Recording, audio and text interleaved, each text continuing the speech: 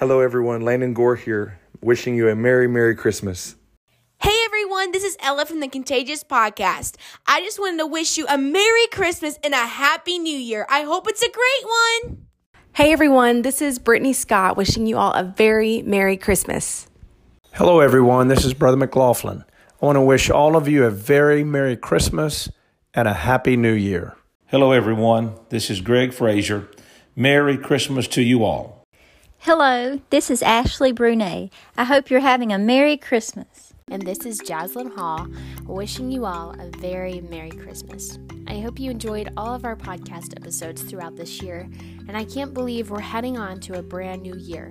I know this year is going to be full of many opportunities, many struggles, but God gives us those struggles to test us, and God gives us these things in our lives, especially this year, full of uncertainty, full of worry, full of doubt. And we've done so many podcast episodes talking about that, but God is still in control, and He is still good, and He will make your path straight. I hope next year looks very, very good for you, and I hope you find your calling next year, and even the end of this year. Again, Merry Christmas. Now let's go read the Christmas story and see why this Christmas season is so important. Let's go. Hi again, everyone. Today we're going to be reading the Christmas story found in Luke 2. And what makes this story so important? Well, it's the greatest story ever told. Jesus comes to earth as a baby, and the reason why He came to earth is not to bring glory to Himself. He came to earth to serve. He came to earth to die for our sins. So let's read Luke 2, the Christmas story. Let's go. And it came to pass in those days that there went out a decree from Caesar Augustus that all the world should be taxed. And all went to be taxed, every one into his own city. And Joseph also went up from Galilee, out of the city of Nazareth, into Judea, unto the city of David, which is called Bethlehem, because he was out of the house and lineage of David, to be taxed with Mary, his espoused wife, being great with child. So it was that, while they were there, the days were accomplished that she should be delivered. She brought forth her firstborn son, and wrapped him in swaddling clothes, and laid him in a manger, because there was no room for them in the inn. And there were in the same country shepherds abiding in the field, keeping watch over their flock by night. And lo, the angel of the Lord came upon them, and the glory of the Lord shone round about them, and they were sore afraid. And the angel said unto them, Fear not, for behold, I bring you good tidings of great joy, which shall be to all people.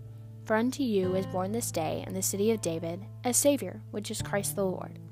And this shall be a sign unto you. You shall find the babe wrapped in swaddling clothes, lying in a manger.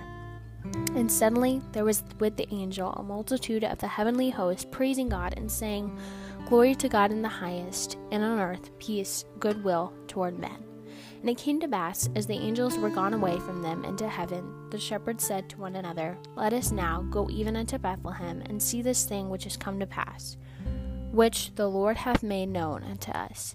And they came with haste, and found Mary and Joseph and the babe lying in a manger. And all they that heard it wondered at those things which were told them by the shepherds.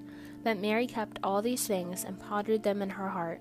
And the shepherds returned, glorifying and praising God for all the things that they had heard and seen, and it was told unto them.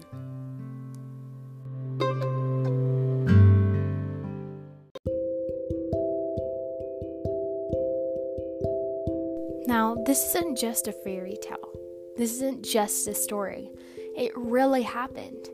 If you want to know Jesus for yourself, if you want to have a relationship with Him, you have to receive the Holy Ghost. Get baptized in Jesus' name, which comes in Acts. Acts 2:38 says, Then Peter said unto them, Repent, and be baptized every one of you, in the name of Jesus Christ, the only saving name.